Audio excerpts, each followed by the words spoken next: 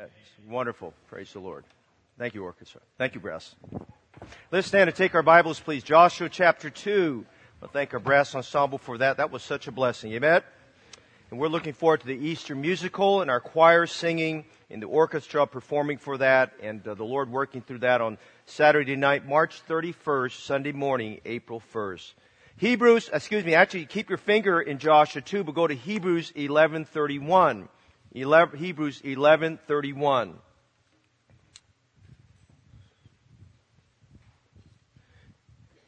We're looking at a book that emphasizes faith, a chapter of faith, and what the power of faith can do in our lives. Notice Hebrews 11:31, and then we're going to read that, and then we're going to come back to Joshua chapter 2. Say amen if you're there. Amen. All right. By faith, the harlot Rahab perished not with them that believed not when she had received the spies with peace. Would you read that together with me?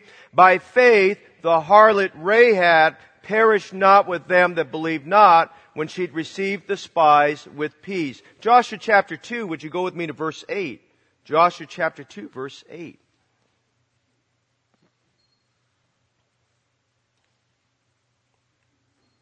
And before they were laid down, she came up unto them upon the roof. And she said unto the men, this is the spies we read about in Hebrews 11:31.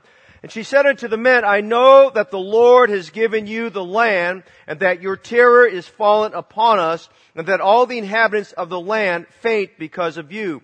For we have heard how the Lord dried up the water of the Red Sea for you when you came out of Egypt, and what ye did unto the two kings of the Amorites that were on the other side Jordan, Sihon and Og, whom ye utterly destroyed.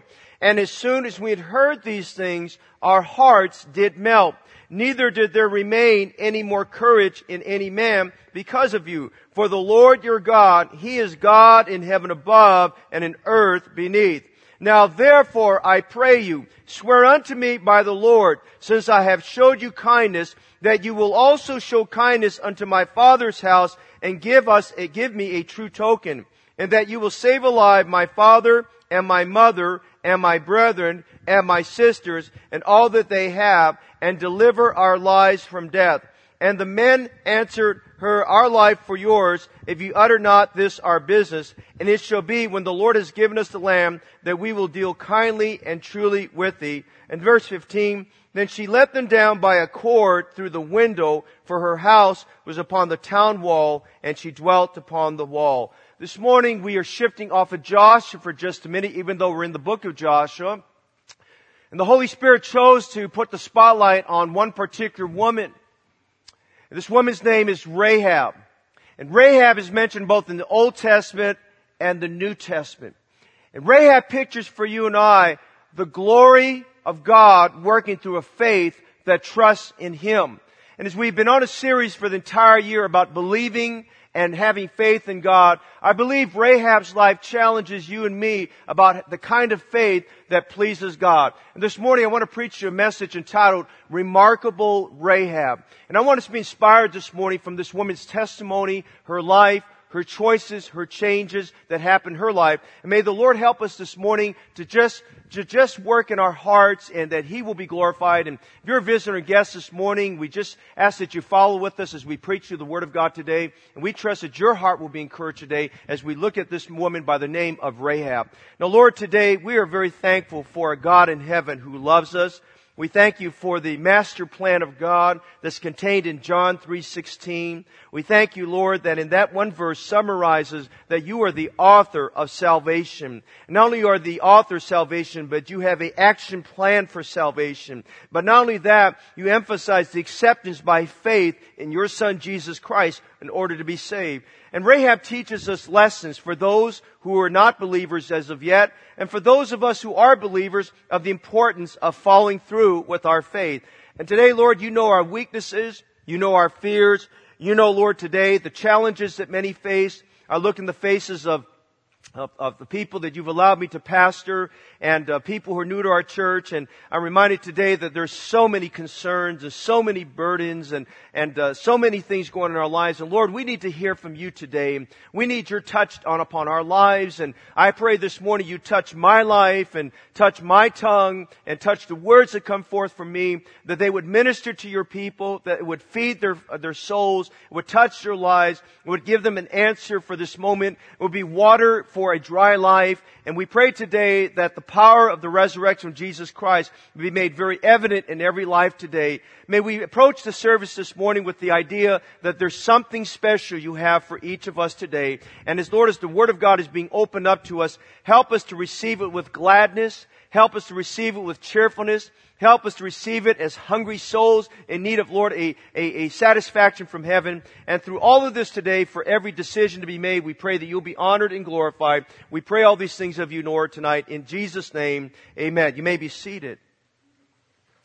Last week we really got into the book of Joshua chapter 1 and seeing the challenge that God gave to Joshua and taking the reins and the leadership baton from Moses. Moses had passed on, and God had ceded to him that leadership, and he was now to take the children of Israel into the land of Canaan where he's going to conquer it. And part of our series as we go through Joshua, we're just going to excitedly see how the Lord uses Joshua to conquer Canaan and how it's a picture for you and I, how there's much more to be to grasp. There's much more for us to take advantage of about the Christian life. And as we do so, God doesn't want you just to be content with just a prayer of faith and asking Jesus into your heart. God wants all of us to go into that promised land, to seize that promise of inheritance and lay hold of the promises of God and realize there's some great blessings God has for all of us. And you'll notice in Joshua 1 verses 10 and 11 that as Joshua received this word of encouragement, 3 times God told him to be strong and to be good courage. He says, I know you feel overwhelmed. And I know you feel like this is bigger than you. And I know you feel like the shoes you've been asked to fill are much larger than you are able to fill them. But he says, Joshua, I'm with you. And he said, be strong and of a good courage.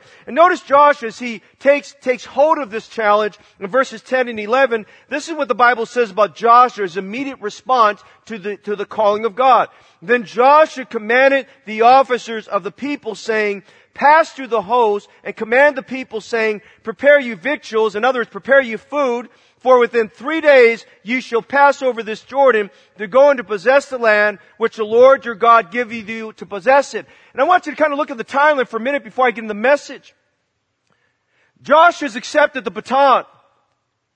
He's taken hold of the leadership reins. He's a little bit fearful, but he's filled with the courage of God. And he stands before all the elders and the leaders of Israel, and there's a lot of them. And he's standing before 3 million people, and he says to the leaders, he says, listen guys, he says, I want you to get your food ready. Get your lunch baskets ready. Get your food ready. He said, in 3 days from now, 3 days from this point in time, we're going to get over the Jordan River. Okay? And he said, we're going to get over the Jordan River, and you're going to claim that land that you've heard about for 40 years. And he says, we're going over that river and we're not coming back. We're going over that river there and we're going to claim it there. And he's telling them, you guys get ready for it because some big things are going to happen there. Well, with that being said, on that same day, we get down to chapter 2 of Joshua. And in chapter 2 on the same day, Joshua commissions 2 men. They're called spies. They're sent to do a surveillance, if I could call it that, a surveillance of the land of the first city they're going to conquer. And the very first city they will conquer is a city called Jericho. You've got to remember they're on the east side of they're the east side of things, and they're going to cross over eventually to go to Jericho. But these spies make their way over into there, and these spies come into the city of Jericho. And the stories we look at this morning, which is a true story about these 2 men, we don't really know their names. But we know one thing, they went in there obeying the commandment of Joshua. They went in there to search out the land, to find out exactly what is the temperament of the people there, what's going on there, so they could give a report kind of how tall are the walls and all those types of things. And these men of all things, the home that they come to is the home of a woman by the name of Rahab.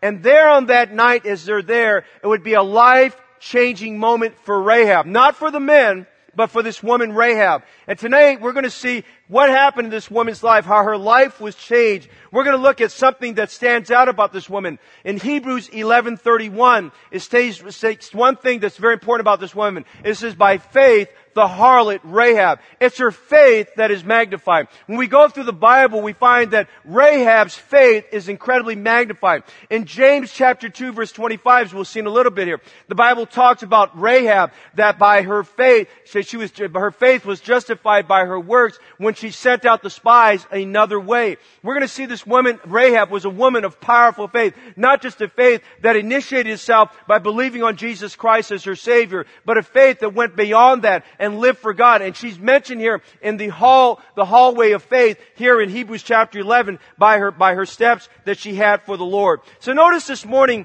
we want to look at this woman who I call remarkable Rahab, because as we start this story, she's anything but remarkable. She's anything but you would not call this woman a heroine. You would not have called this woman someone special or role model, but she becomes a role model for us because of her faith in the Lord. Would you notice 4 things this morning very quickly about our passage of Scripture? First of all, what you notice in this passage, we see Rahab and her sinful fame. Notice in chapter 2 verse 1, we begins by this way.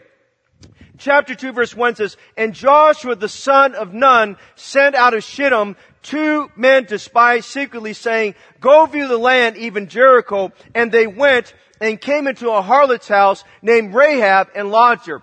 Hebrews 11:31, by faith, the harlot Rahab. Now, I don't know about you, I'm used to reading the Scripture, but I had to stop for a moment and just think about it. What an introduction. She is introduced as the harlot Rahab. That's not necessarily a very nice way to introduce somebody, and it speaks down to the person's character to that degree. But it speaks to us, first of all, in looking at this woman in terms of what she was reputed for, of her past, of her life. And she's what I call, we're looking this morning at her sinful fame. First of all, what you notice as we get into chapter 2, this woman had an unsavory character.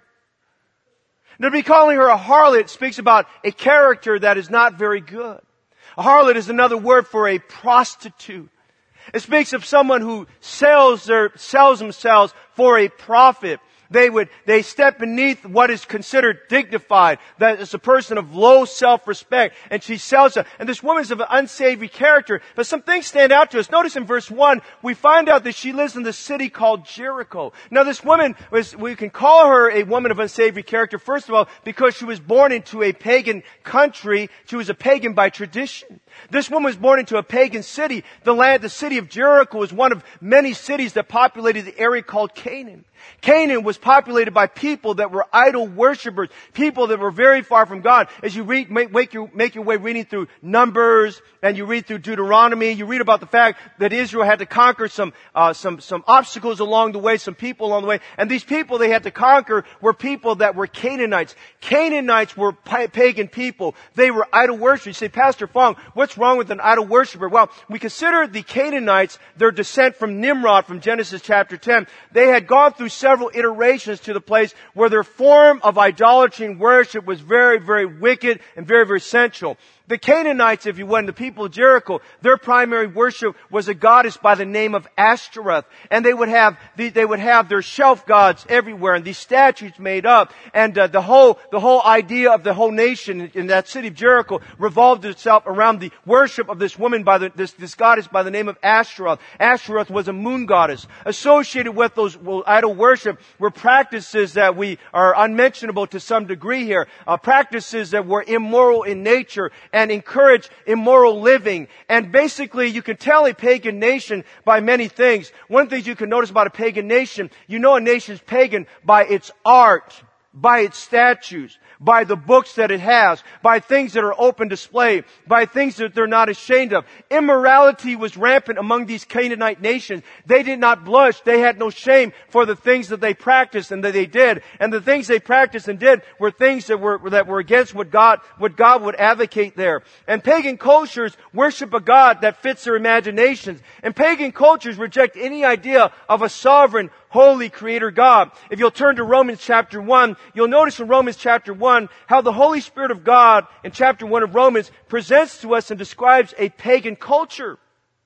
In Romans chapter 1 verse 18, if you'll follow with me this morning as I read this today, it says this, "For the wrath of God is revealed from heaven against all ungodliness and unrighteousness of men who hold the truth in unrighteousness, because that which may be known of God is manifest in them, for God has shown it unto them. For the invisible things of Him from the creation of the world are clearly seen, being understood by the things that are made, even His eternal power and Godhead, so that they are without excuse. Because that when they knew God, they glorified Him not as God, neither were thankful, but became vain in their imaginations, and their foolish heart was darkened. Professing themselves to be wise, they became fools, and changed the glory of the uncorruptible God into an image made like unto corruptible men, and to birds and four-footed beasts and creeping things. Wherefore God also gave them up to uncleanness through the lust of their own hearts, to dishonor their own bodies between themselves, who changed the truth of God into a lie, and worshipped and served the creature more than the Creator, who is blessed forever. Amen." Now I could park there and take you the next 2 hours, and I'm not going to do that. Aren't you glad about that this morning, amen? But I could take the next 2 hours and describe to you that's exactly what's going on with American culture. Go around the city of San Leandro, and I'm not talking down the city of San Leandro. But you go to the city of San Leandro, we've got artwork that's up that somewhat to me is pornographic in nature. You go to the average museum that's out there, and most of the stuff that they will call art, I would call pornography. You've got statues that are up there that are no different than the statues of Venus and Astaroth and people like that they had back at that time. And listen, this woman by the name of Rahab belonged to a pagan culture. God was far from their mind. They knew there was a God. You say, how did they know, Pastor Fawn? Because the Bible tells us the heavens declare the glory of God and the firmament showeth hand. Hey, look what we just read in Romans chapter 1. Romans chapter 1 just tells us that God told, they know inside them that there's a God. Let me tell you something this morning. You say, well, Pastor, I am an atheist or I'm agnostic, whatever there. And you know, in all the due respect to you, let me tell you something. You are not an animal. Right. Come on. Animals don't have a conscience. Right. People are born with a conscience. Where did that conscience come from? From God. Yes. And that conscience is that your ability to discern between right and wrong. That's what Romans chapter 1 is telling us there. And and a pagan culture gets to the place where it takes the God of heaven and brings him down to the level of man. Listen, the whole concept of a pagan nature, of a pagan culture is to bring God to the level of man. No. What God wants us to do is bring man up to the level of God. So we're looking here at a woman who was born into pagan tradition. All she knew was to worship of Asherah. All she knew was immoral behavior. I mean, that's all she grew up into. And listen, parents, I don't know the last time, some of you got your kids in public schools. I don't know when's the last time you've been into the public school system, but you probably need to just pack a lunch and go there Monday through Friday, and you'll be just very shocked at the things going on in the public school system. Our own public school systems here in San Leandro, we had a lockdown from what I understand at San Leandro High this week. We had a lockdown, I believe, also at John Muir Middle School. I mean, that is now the norm. That is not the exception in our schools. Right. We're in a situation just like this woman by the name of Rahab. She was born into pagan tradition. But notice something else. This woman was not only a pagan by tradition, she was a prostitute by trade. Look at the Bible says here, God unapologetically calls her what she really is. God says she was Rahab the harlot. Now there was no glory in the fact that she did this, but she sold herself, she sold her body in order to make a profit. I think a lot of encouragement from that came from the traditions and the pagan culture she was in. And I'm not going to talk down on that, but you can go to Proverbs chapter 5 and Proverbs chapter 6 and Proverbs chapter 7, and it talks about this type of woman there, and it calls her the strange woman. The word strange meaning that she's ventured away from that which is normal, and she's ventured away from that which she was taught by her mothers and by her father in terms of the kind of life that she should live there. And this woman made these choices. All I'm saying this morning, this woman was living in a situation, she had an unsavory character. She was a sinner by nature. God is magnifying the fact that she was a sinner. And may I remind us this morning, all of us are sinners. We could look down on a Rahab and we could get our self-righteous noses so high up in the air we forget about the fact it's not just someone who's down that low in their life. We have to realize that all of us are sinners, for all have sinned and come short of the glory of God. I believe God is just as upset with the self-righteous pharisaicalness of someone who's very religious and has their nose up in the air and says, look, I carry my Bible and I come to church, but you're not saved, you're not born again. It doesn't matter you go to church, and it doesn't matter that you carry a Bible. If you've never repented of your sins and asked Jesus Christ to be your Savior, you're no different than this woman by the name of Rahab the harlot. And so we see a woman with unsavory character, but you notice something else. She lived in a city that was under universal condemnation. Now you read through the book of Deuteronomy, and God made very clear, over and over again, all the cities of Canaan will be overtaken. Now a lot of times people read the book of Joshua and they'll say this, and we've all said this. They'll say something like this, wow, God must have been pretty angry with these people. What kind of God is that He would kill off these people? I mean, certainly, they can't be that bad. Why would that be? Well, this is a picture, what happens here in Canaan is a picture of God's condemnation on our world. And these nations, you have to understand something. We'll see in this in just a minute. These nations, they knew about the God in heaven. Listen to what Rahab's testimony is in just a minute. And these nations had opportunity just by innately knowing there's a God in heaven. Innately, they could have turned to God. Because Romans chapter 1 says that the wrath of God is revealed against all ungodliness and unrighteousness. And that which may be known of God is inside them, but they chose not to turn to God. And so these nations, their practices became more violent. Hey, let me tell you, you follow pagan cultures, they're not getting better, they get worse. They invent things that are just out of the imagination. There's an evil imagination. Hey, you read Genesis chapter 6, and the reason why God sent a flood is because God was grieved in His heart that the imagination of man's heart was from his youth continually. And I'm not glamorizing evil. I'm just trying to help understand something. That as we look at this woman, she lived in a city. It was the very first city that was on God's list. They had opportunity to repent and turn towards God. In fact, 2 spies were there. None of those people in that city readily received those spies except for the fact Rahab did. Because they knew who these men were. They said, hey, we've heard some spies from Israel came. Well, everybody knew about Israel. They knew about the God of Israel. They knew about, as we'll see in a minute, they knew about the parting of the Red Sea. They knew about God doing all those things. And they knew about that. And the parting of the Red Sea is a picture of salvation. They knew about those things, but they refused to accept those things. And this city was under universal condemnation, like all the cities of Canaan. And as we work our way through this book of Joshua, we're going to find out there's 30 plus cities that are all overtaken by Joshua. In fact, we'll read over there in chapter 10 of Joshua, how he takes 5 kings out and he puts his feet, he tells his captains to put their feet on their necks to show that they've been conquered foes. And I remind you today that we are living in a world that's under the condemnation of God. God has to punish sin. The Bible says there's none righteous, no, not one. No matter how good you may think you are or how good I may think I am, none of us have enough righteousness in ourselves to appease God. And so we look at this and the Bible says, for the wages of sin or the payment for sin or the consequences for sin is death. And so this woman is in a situation where she's living in a city where there's universal condemnation in store. We start off, we see this woman Rahab, she's an unsavory character. We see this woman, Rahab, she and that city alike are under universal condemnation. But notice the second thing very quickly this morning. We see this woman in her sin, and it speaks to us about our sinful nature. But would you notice the second thing this morning? Would you notice this? And I'm glad there's hope, aren't you? Because all we did was dwell on sin, then there's no hope for, if that's all we did and didn't tell you what the hope is in Jesus Christ, we'd be of all men most miserable. But I want to tell you, even though we see a woman who's of unsavory character and her sinful fame, I'm thankful to tell you this morning as we read Joshua chapter 2, we see this woman and her saving faith.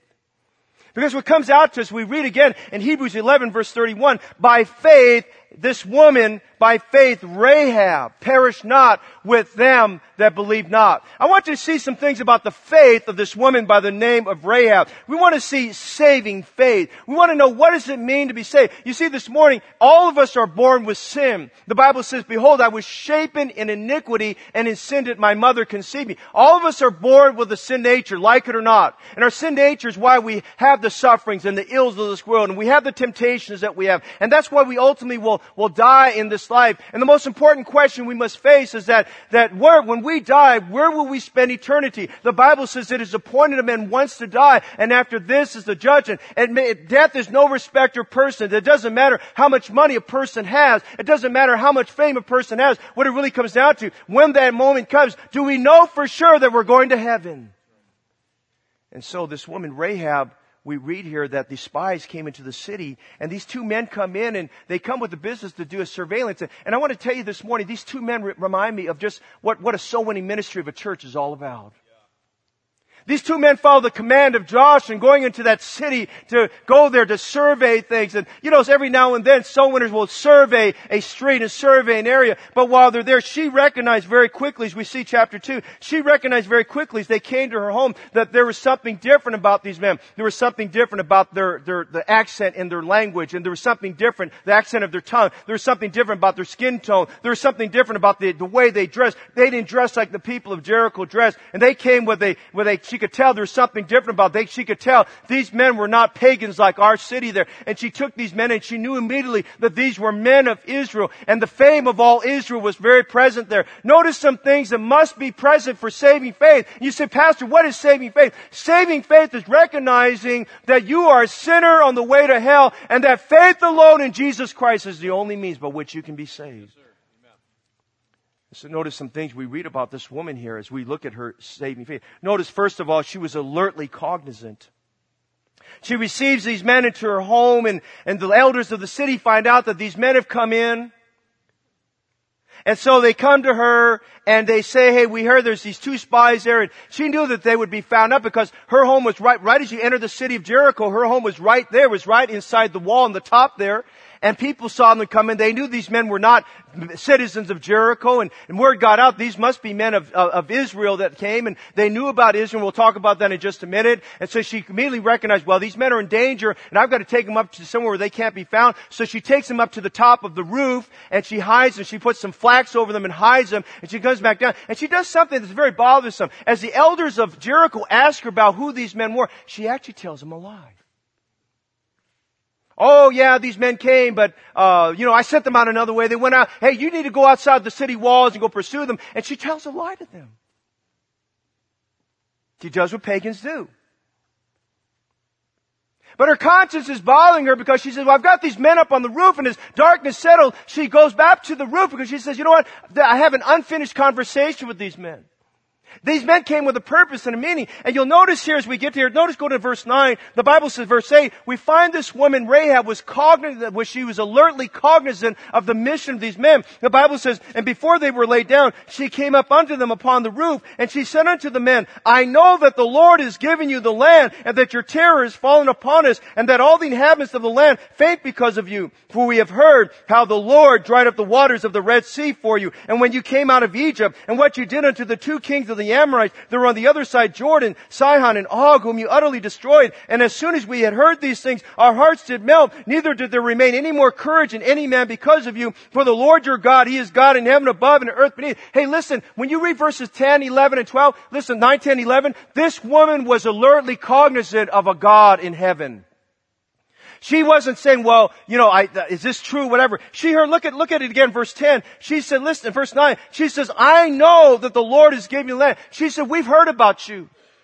The message came. How did the message go down? Hey, everybody in Canaan land heard about what God did, how the Egyptians were overthrown. Word spread immediately about how a God in heaven wiped out the Egyptian army. They heard about how this multitude of 3 million Jews assembled there at the waters of the Red Sea, and the waters were overflowing, and it was impossible for any man to swim across, and it was impossible for any man to walk across. There was no way, and they had all these people here. They had these babies and young ones and elderly people and people that were crippled that could not make their way across there. And behind them, they couldn't go back because the Egyptian army was there. And the Bible describes that location as the being that Israel was shut in. They felt like they were shut in, just like a lot of us feel that we have a problem and a difficulty, and the doctors don't have an answer, and the lawyers don't have an answer, and people don't have an answer, and we feel like we're shut in with our problem. We feel like there's no way out. And listen, at immediately at that time, God made a way for Israel, and God opened up the Red Sea. Let me tell you today, maybe you're in a situation right now in your life, you feel like you're shut in. You feel like the problem's got you contained. You feel like you're being squeezed. You feel like you're the bologna between two pieces of bread. Amen.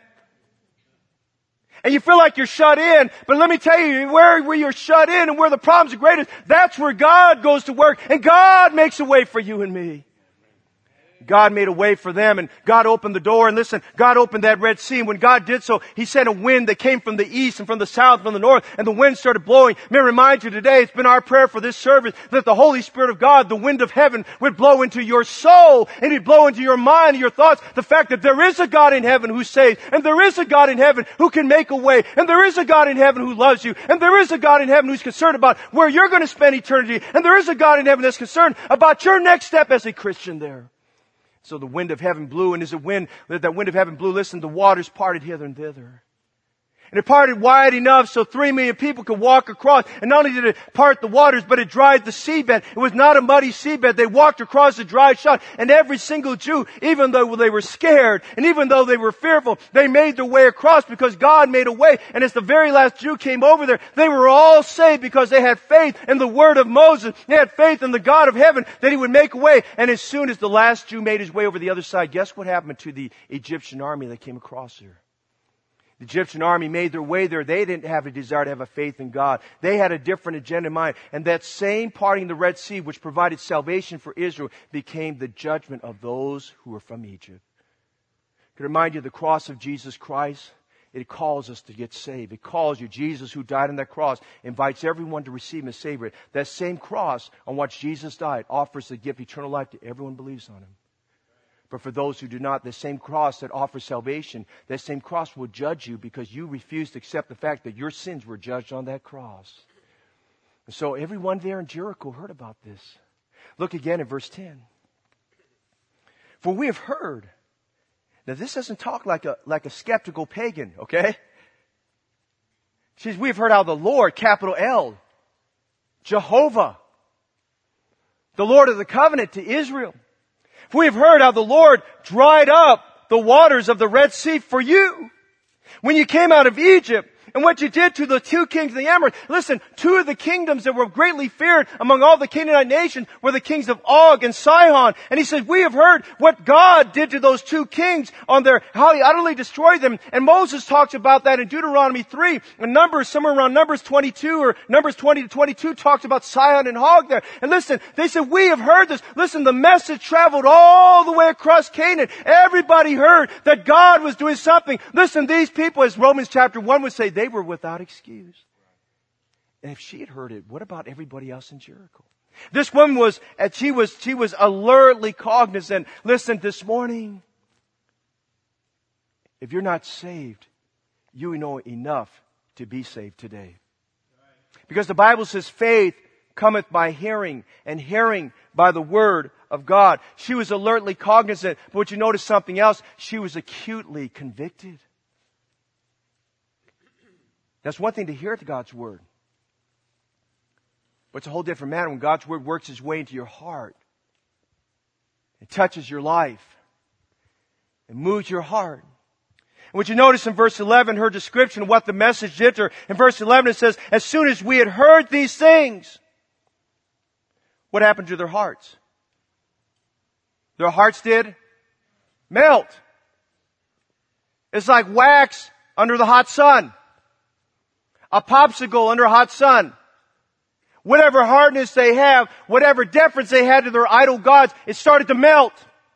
And the Bible says here, neither did there remain any more courage in any man because they said, listen, we heard the message about what the God of Israel did for you and your people and how He's preserved you. And we've been fearful. And that's why we watched these gates here. We're fearful. Eventually you're going to make your way here because we also heard that the God of heaven has promised to give you these lands. We've heard everything that the God of heaven has done. And notice today, she says, our hearts did melt. Neither was there any courage. She was under the conviction of the Holy Spirit of God. Remind you today, every now and then as the Word of God is being preached, sometimes we feel a prick in our heart. We feel a squeezing of our heart. And we feel like, why is he preaching to me? How did he know that happened to me? He didn't know that happened to you. The preacher didn't know those things. That's the Holy Spirit of God speaking to you. And conviction is when the Spirit of God meets with us in a service and He comes up, and that's God's way of becoming personal to you and me. Amen? That's God's way of just getting up close to you and me and letting you know, listen, I just need you to hear this, and I just need you to know there's a response I want you to make, and I want you to know know that when I'm telling you something so important, I want to move you to action. Listen, the Word of God, someone said this, one of my preacher friends said this,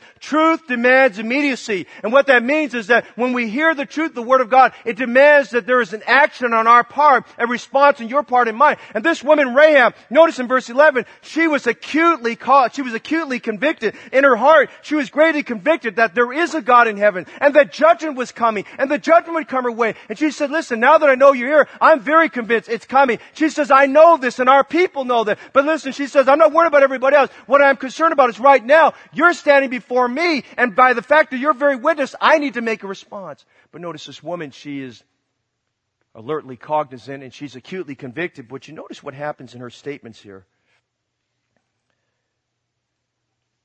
Again, I'll call your attention to verse 9, 10, 11. I want to tell you this woman, Rahab, was absolutely converted. She got saved. Amen? She got saved.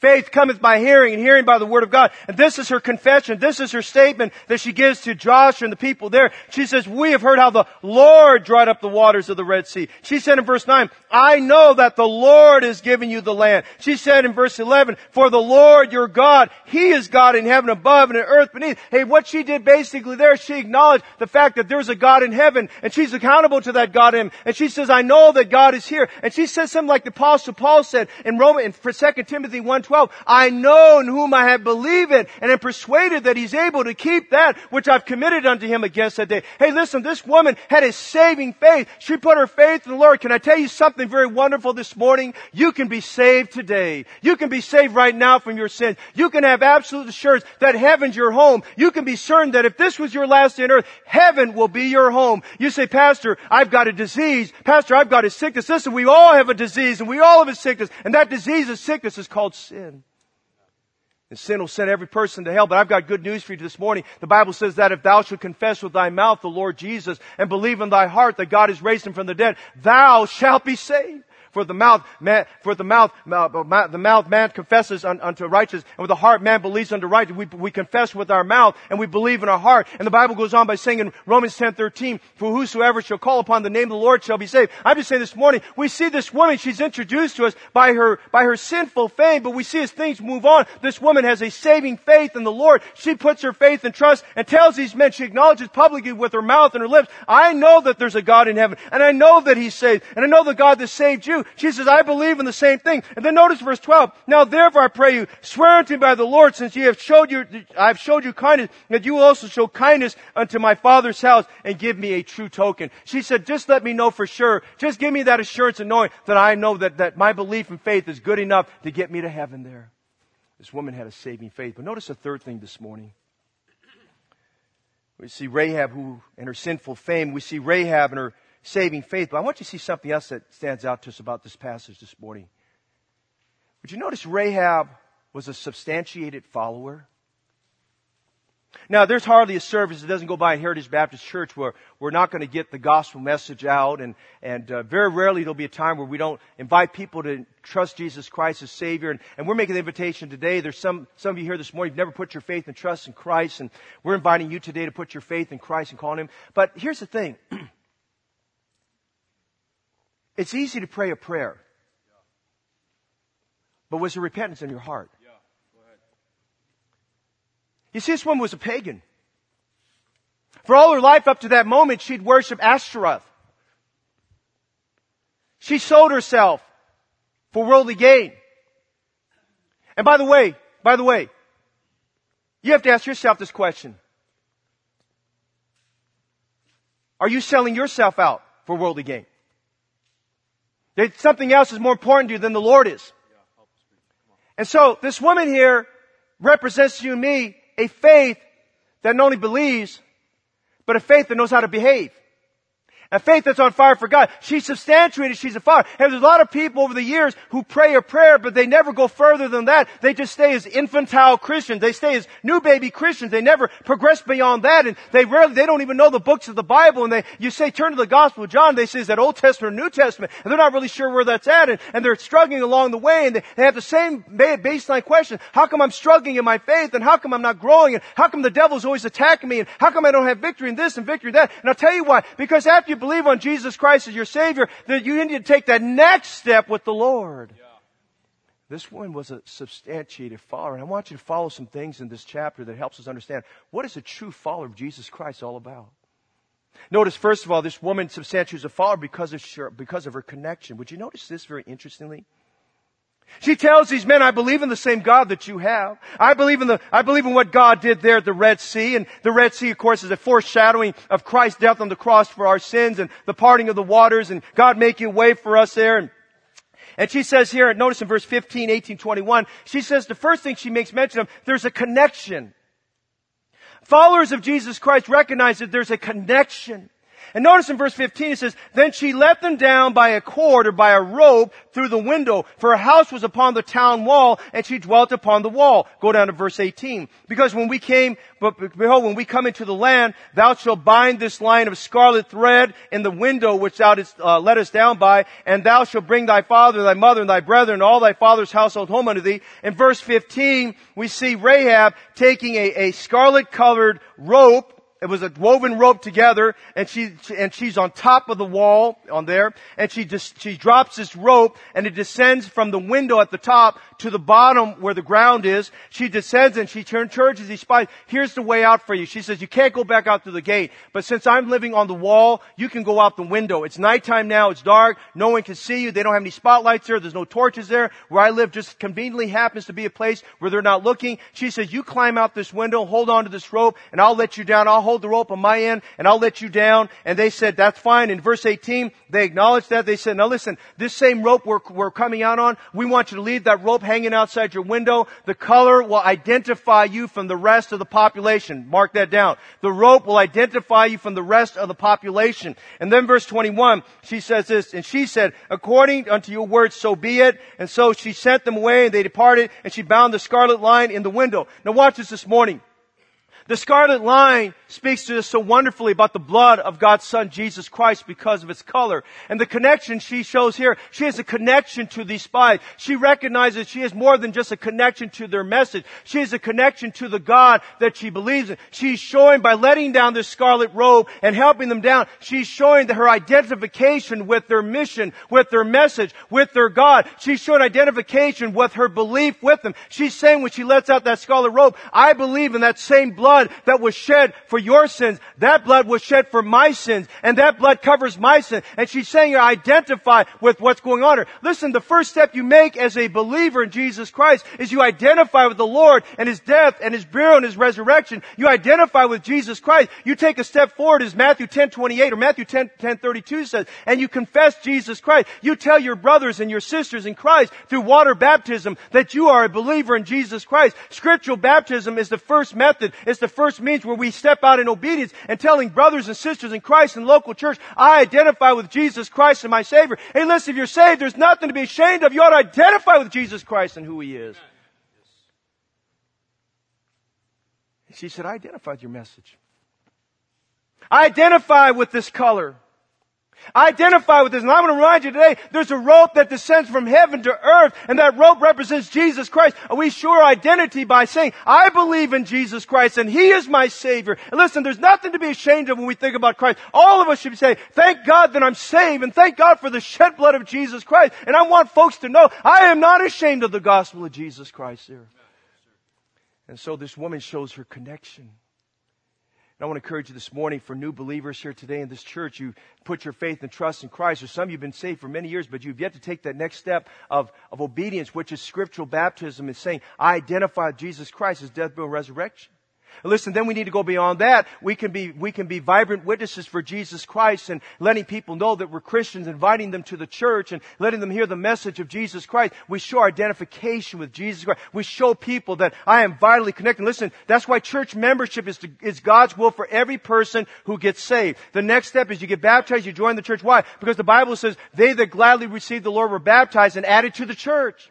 It's God's will that you're added to the church. It's God's will that you're in the church. It's God's will that you're a vibrant part of the church. It's God's will that you're active in the church, that you show your connection to the church. You're not ashamed of your church. You're not ashamed of Jesus Christ. She shows her connection as a follower. Notice the second thing. She only shows her connection as a follower. She shows her commitment as a follower. Look at something else here. this woman, she lets these men down by the rope. And notice verse 16, she says, "Get you up to the mountains, lest the pursuers meet you, and hide yourselves there 3 days until the pursuers be returned, and afterwards may you go your way." Now, I'm not really sure that she knew that Joshua told the men, the elders of the land, the elders of Israel, that in 3 days they're going to cross over Jordan. But it's kind of interesting. The Lord kind of put in her mind, hey, you just go hide yourself for 3 days, and by that time you can go to get out of hiding and go back to Joshua there. And I don't know if she understood all that, but we know one thing: God was in this matter. Amen. And in verse 16, she says, "Get you up to the mountain, lest the pursuers meet you, and hide yourselves there 3 days until the pursuers be returned, and afterwards may you go your way." Now keep your finger there and go with me to James 2:25. And in James 2:25, the faith of Rahab is being magnified now. Not beginning faith, but serving faith. Not saving faith, but serving faith. Not beginning faith, but behavioral faith. And notice in chapter 2 of James, he's talking about the importance that when you believe, faith alone in Christ saves you, but you must go beyond your faith and showing people that your faith is real. You people want to know that your faith is alive. People need to know that your faith is active. People need to know that Jesus is working in your life. And so our faith must be accompanied by works. We don't need works to save us, but we need works to demonstrate that we are saved.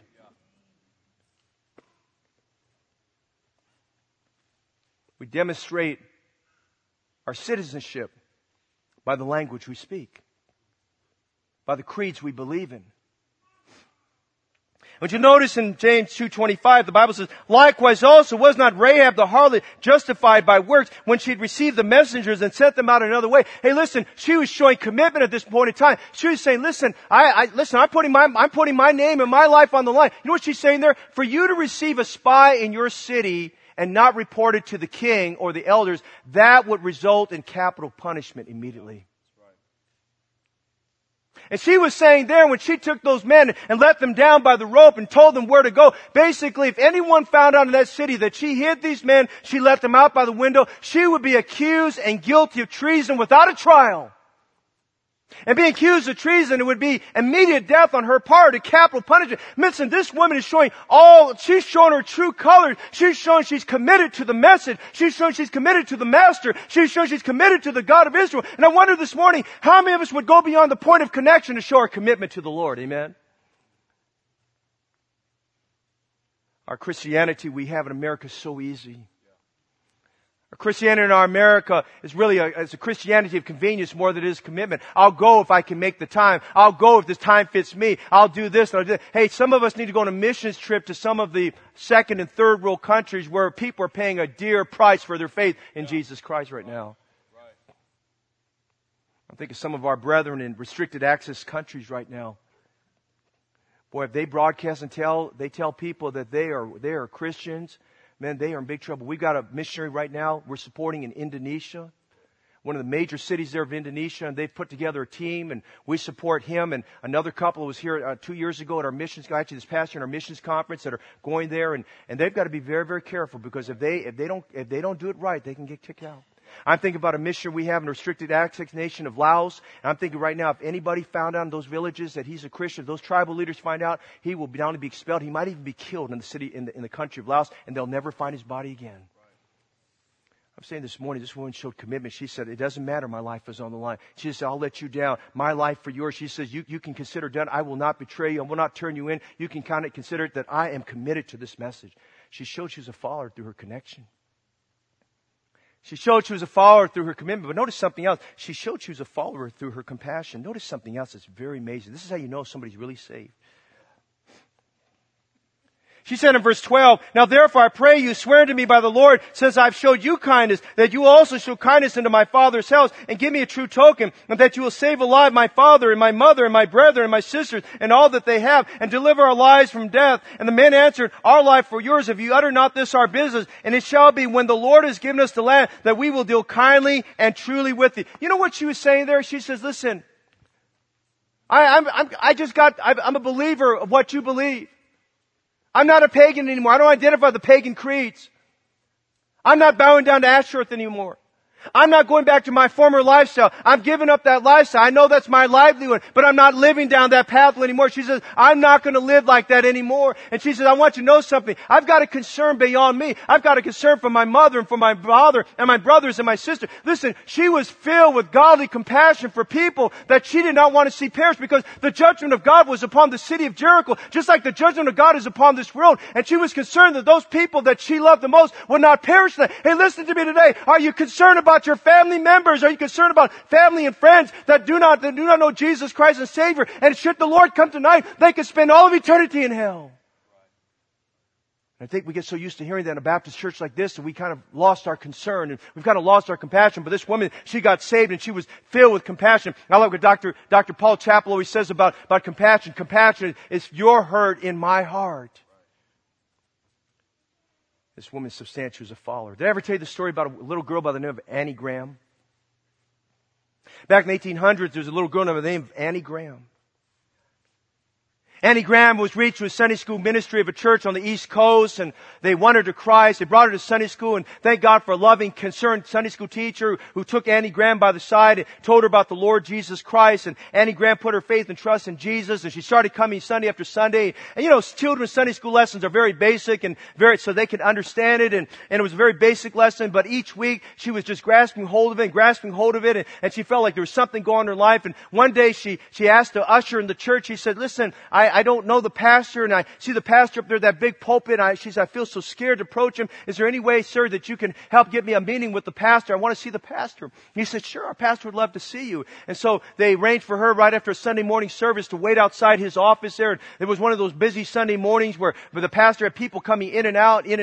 And this girl, Annie, was sitting out there in the lobby there, and they said, come on in. And there happened to be two deacons inside that room there. And one of the deacons leaned over to the pastor and said, Pastor, I understand this girl, her name is Annie. Annie is interested in becoming a church member, which means she needs to get baptized. But I'm not really sure she's old enough to get baptized, or she's old enough to understand this.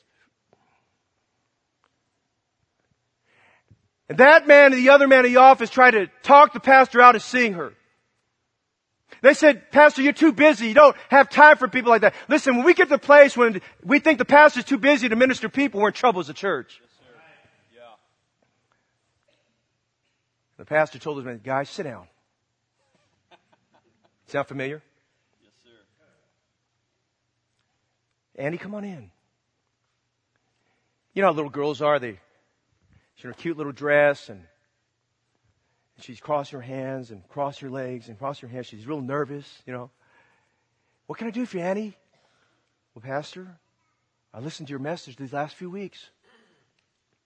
And you said, if we've trusted Jesus Christ our Savior, we need to show that we identify with Him. And I didn't really understand what the word identify means, but I know now. It basically means I just know it's telling other people that Jesus is in my heart and I believe on Him and I'm not ashamed of Him. And she said, Pastor, I just want you to know I'm not ashamed of Jesus, and if you'll let me, I'd like to get baptized, become a member of this church. Boy, those two deacons got up. They started trying to out-talk the pastor. Said, you shouldn't, we've never done something like this before. We've never baptized anybody under the age of 16. And we want to make sure this little girl understands what she's doing. And I think she's just emotional. She really doesn't understand what she's doing. And the pastor said, be quiet, guys.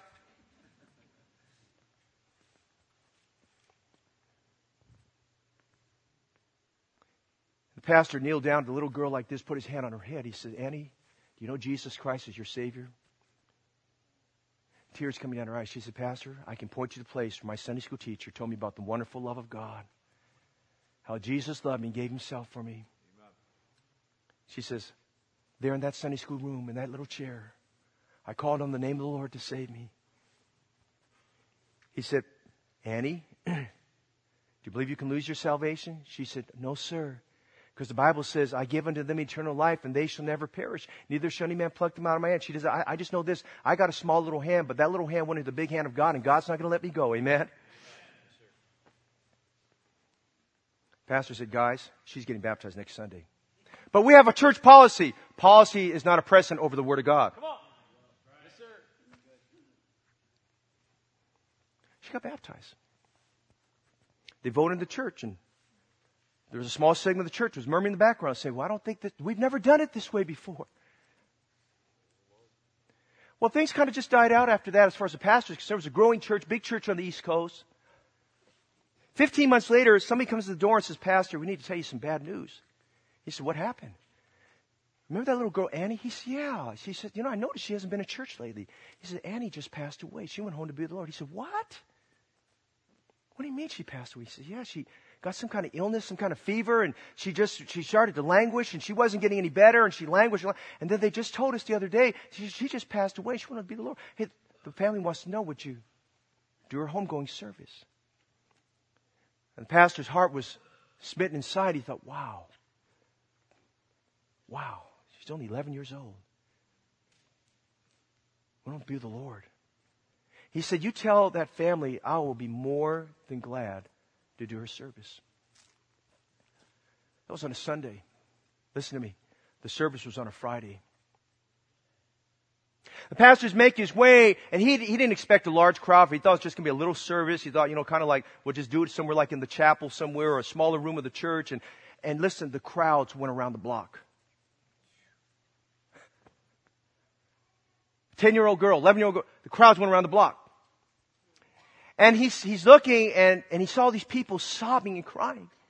And he stopped, and he went up to this one older man. He says, sir, why are you sobbing, crying? Did you know this girl, Annie? He said, did I know her? Did I know her?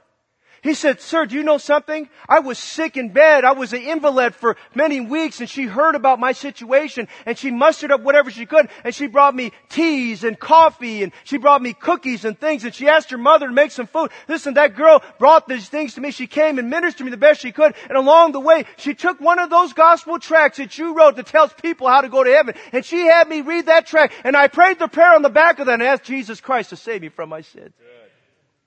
Well, man, the preacher hadn't finished. Hadn't finished it. He went there and he started making his way up the stairs. He saw a lady that was crying. The lady was stooped over. He said, ma'am, did you know Annie Graham? She said, did I know Annie? Listen, look at me. I've got a back problem. I'm in pain most days.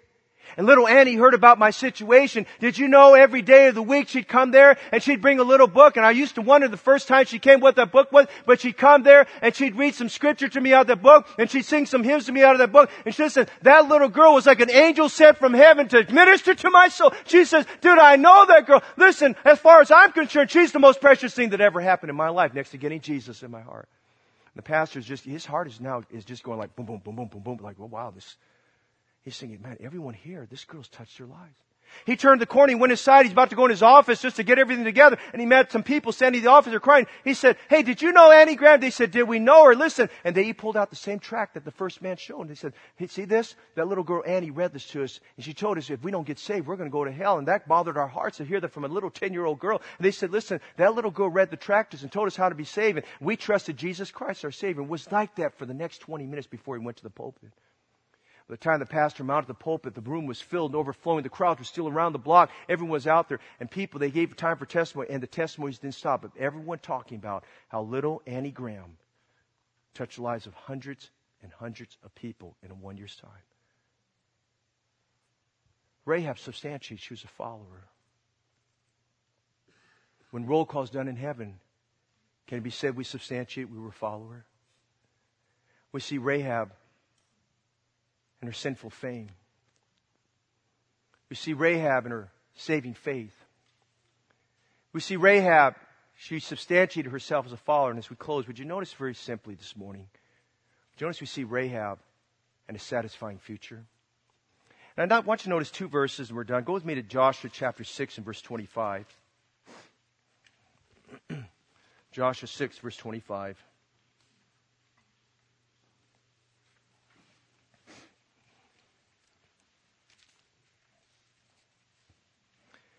We're fast forwarding. We'll talk about this chapter when we get to it. Joshua led the children of Israel to conquer Jericho. Actually, God conquered the city. They didn't have to do anything. God did it. Amen. And the Bible tells us that the two spies were told to go back and they said, okay, we got to look for the scarlet cord. Because out of all the pagans in the city, the only thing that's going to identify that this woman was saved, that she's going to be preserved, will be the scarlet cord. By the way, aren't you glad that when God looks at you and me, He sees the blood of Jesus Christ that was shed for you and me? And in Joshua 6:25, the Bible says, "And Joshua saved Rahab the harlot alive, and her father's household, and all that she had. And she dwelleth in Israel even unto this day, because she hid the message which Joshua sent to spout Jericho." I like what it says in verse 25. It says, Joshua saved the harlot Rahab alive. Hey, listen, once you're saved, you're always saved. You don't do the saving, it's God who does the saving. But notice Hebrews 11:31. Notice Hebrews 11:31. By faith, the harlot Rahab, what are the next words? Perished not with them that believe not. Now fast forward with me and watch what happens here. First of all, that emphasizes the eternal security of every believer. "Verily, verily, I say unto thee, he that heareth my word and believeth on him that sent me hath everlasting life, and shall not see condemnation, but is passed from death unto life. There is therefore now no condemnation to them that are in Christ Jesus. And I give unto them eternal life, and they shall never perish, neither shall any man pluck them out of my hand. Hey, he that has the Son has life, and he that has not the Son of God has not life." I want to tell you this morning, if you have any fears of whether or not you're saved, let me tell you, if you put your faith and trust in Jesus Christ, the Savior, you are saved. She perished not. John 3:16, would you listen to what the Bible says? "For God so loved the world, that He gave His only begotten Son, that whosoever believeth in Him should not perish." She perished not. Amen. And we read this years later. We still read about the faith of Rahab. Yes, she's remarkable. That means God can take anybody in this room. You can be remarkable because of your faith. He can save you. He can wash away your sins. And isn't it interesting? We get to Matthew chapter 1, and Rahab is listed in the genealogy of our Lord Jesus Christ. David was the great-grandson, I believe, of Rahab.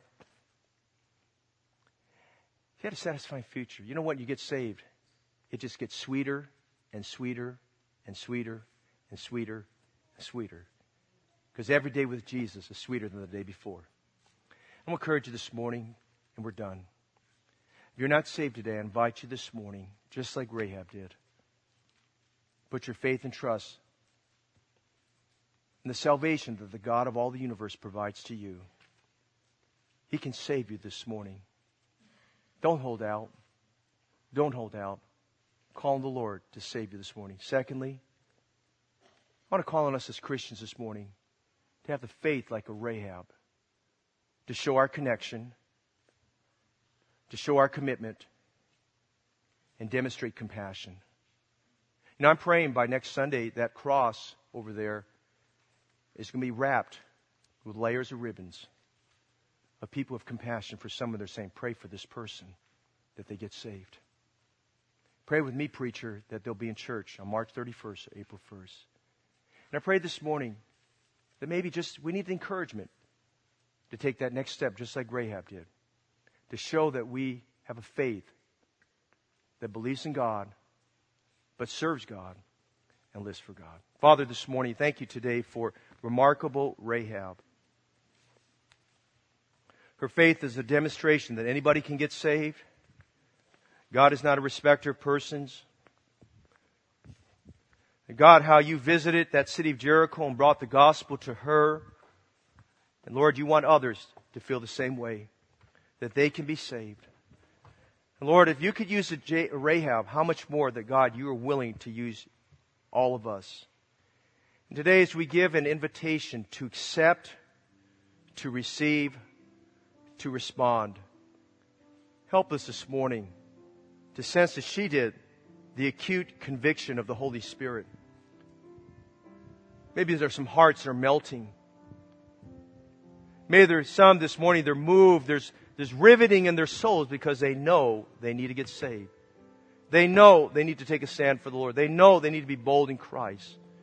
Help us this morning to do that today. Every head bowed and every eye closed. How many Christians would say this morning, Pastor, God spoke to me today as a Christian that I need to be a greater follower of you. I need to show my connection. I need to show that I'm committed. I need to show that I've got greater compassion. I've got someone on my heart I'm praying for that will be at the Easter musical on April 1st. And you'd say, Pastor, pray for me. I've got a request. Pray for me today that God will help me to be that kind of follower. Thank you for your hands are up. Who else today? God, help me today that I'll have that kind of a faith this morning. Now, how many would say today, Pastor, I'm not sure I'm saved. I recognize that the judgment of God is on this world and for everyone who's not a believer. But I want to be saved today. I want to know for sure that if I leave this life, that heaven's my home. Would you pray for me? Anyone like that? You'd raise your hand and say, pray for me, Pastor. I want to know for sure that I'm saved and going to heaven. I want to know for sure how to go to heaven. Would you pray for me? Father, we love you this morning. Please, I pray that you would stir our hearts to obey you and follow you now. As the Spirit compels us, help us to obey you. Invitations being made. Help those who need to come to come. And we'll pray for this in Jesus' name. Before I ask you to stand, the invitation means this. Lord, the Lord's moving your heart. You need to take a moment to pray. Or you need someone to pray with you. Or you want to know for sure how to be saved or how to take the next step in your connection with the Lord. Come forward this morning. Come forward with boldness and courage. And one of our altar workers will lovingly take the Bible and show you those answers you need. In a moment, we're going to give the invitation. As we stand, make your way out. Don't wait for the first person. You be the first person. You never know. You might be the catalyst for other people. You come. Christian, God's work in your heart. You come this morning and find your way. Let's stand, heads bowed and eyes closed. You come. Who's the first to come? You need to come this morning. You need to join the church. Take the next step of spiritual baptism and show your connection to the Lord. Why don't you come right now? We invite you to come. Several have come. Would you come this morning? The Lord's stirring your heart. Are you a substantiated follower? Do the people at work know that you're saved? Do people at school know that you're saved? I wonder how many students this week, when there was a lockdown at the San Leandro High School and John Muir Middle School, I wonder how many students took the opportunity of saying, to share with your friends that you know for sure that if something bad happens, you know you're going to heaven. I wonder how many of us this morning would realize that we live in the midst of a pagan nation, going farther from God, not nearer to God, and the importance of drawing near to the Lord and pointing our friends and our city and our people to Christ. I wonder how many of us this morning would be moved with that compassion to do that. Would you come this morning?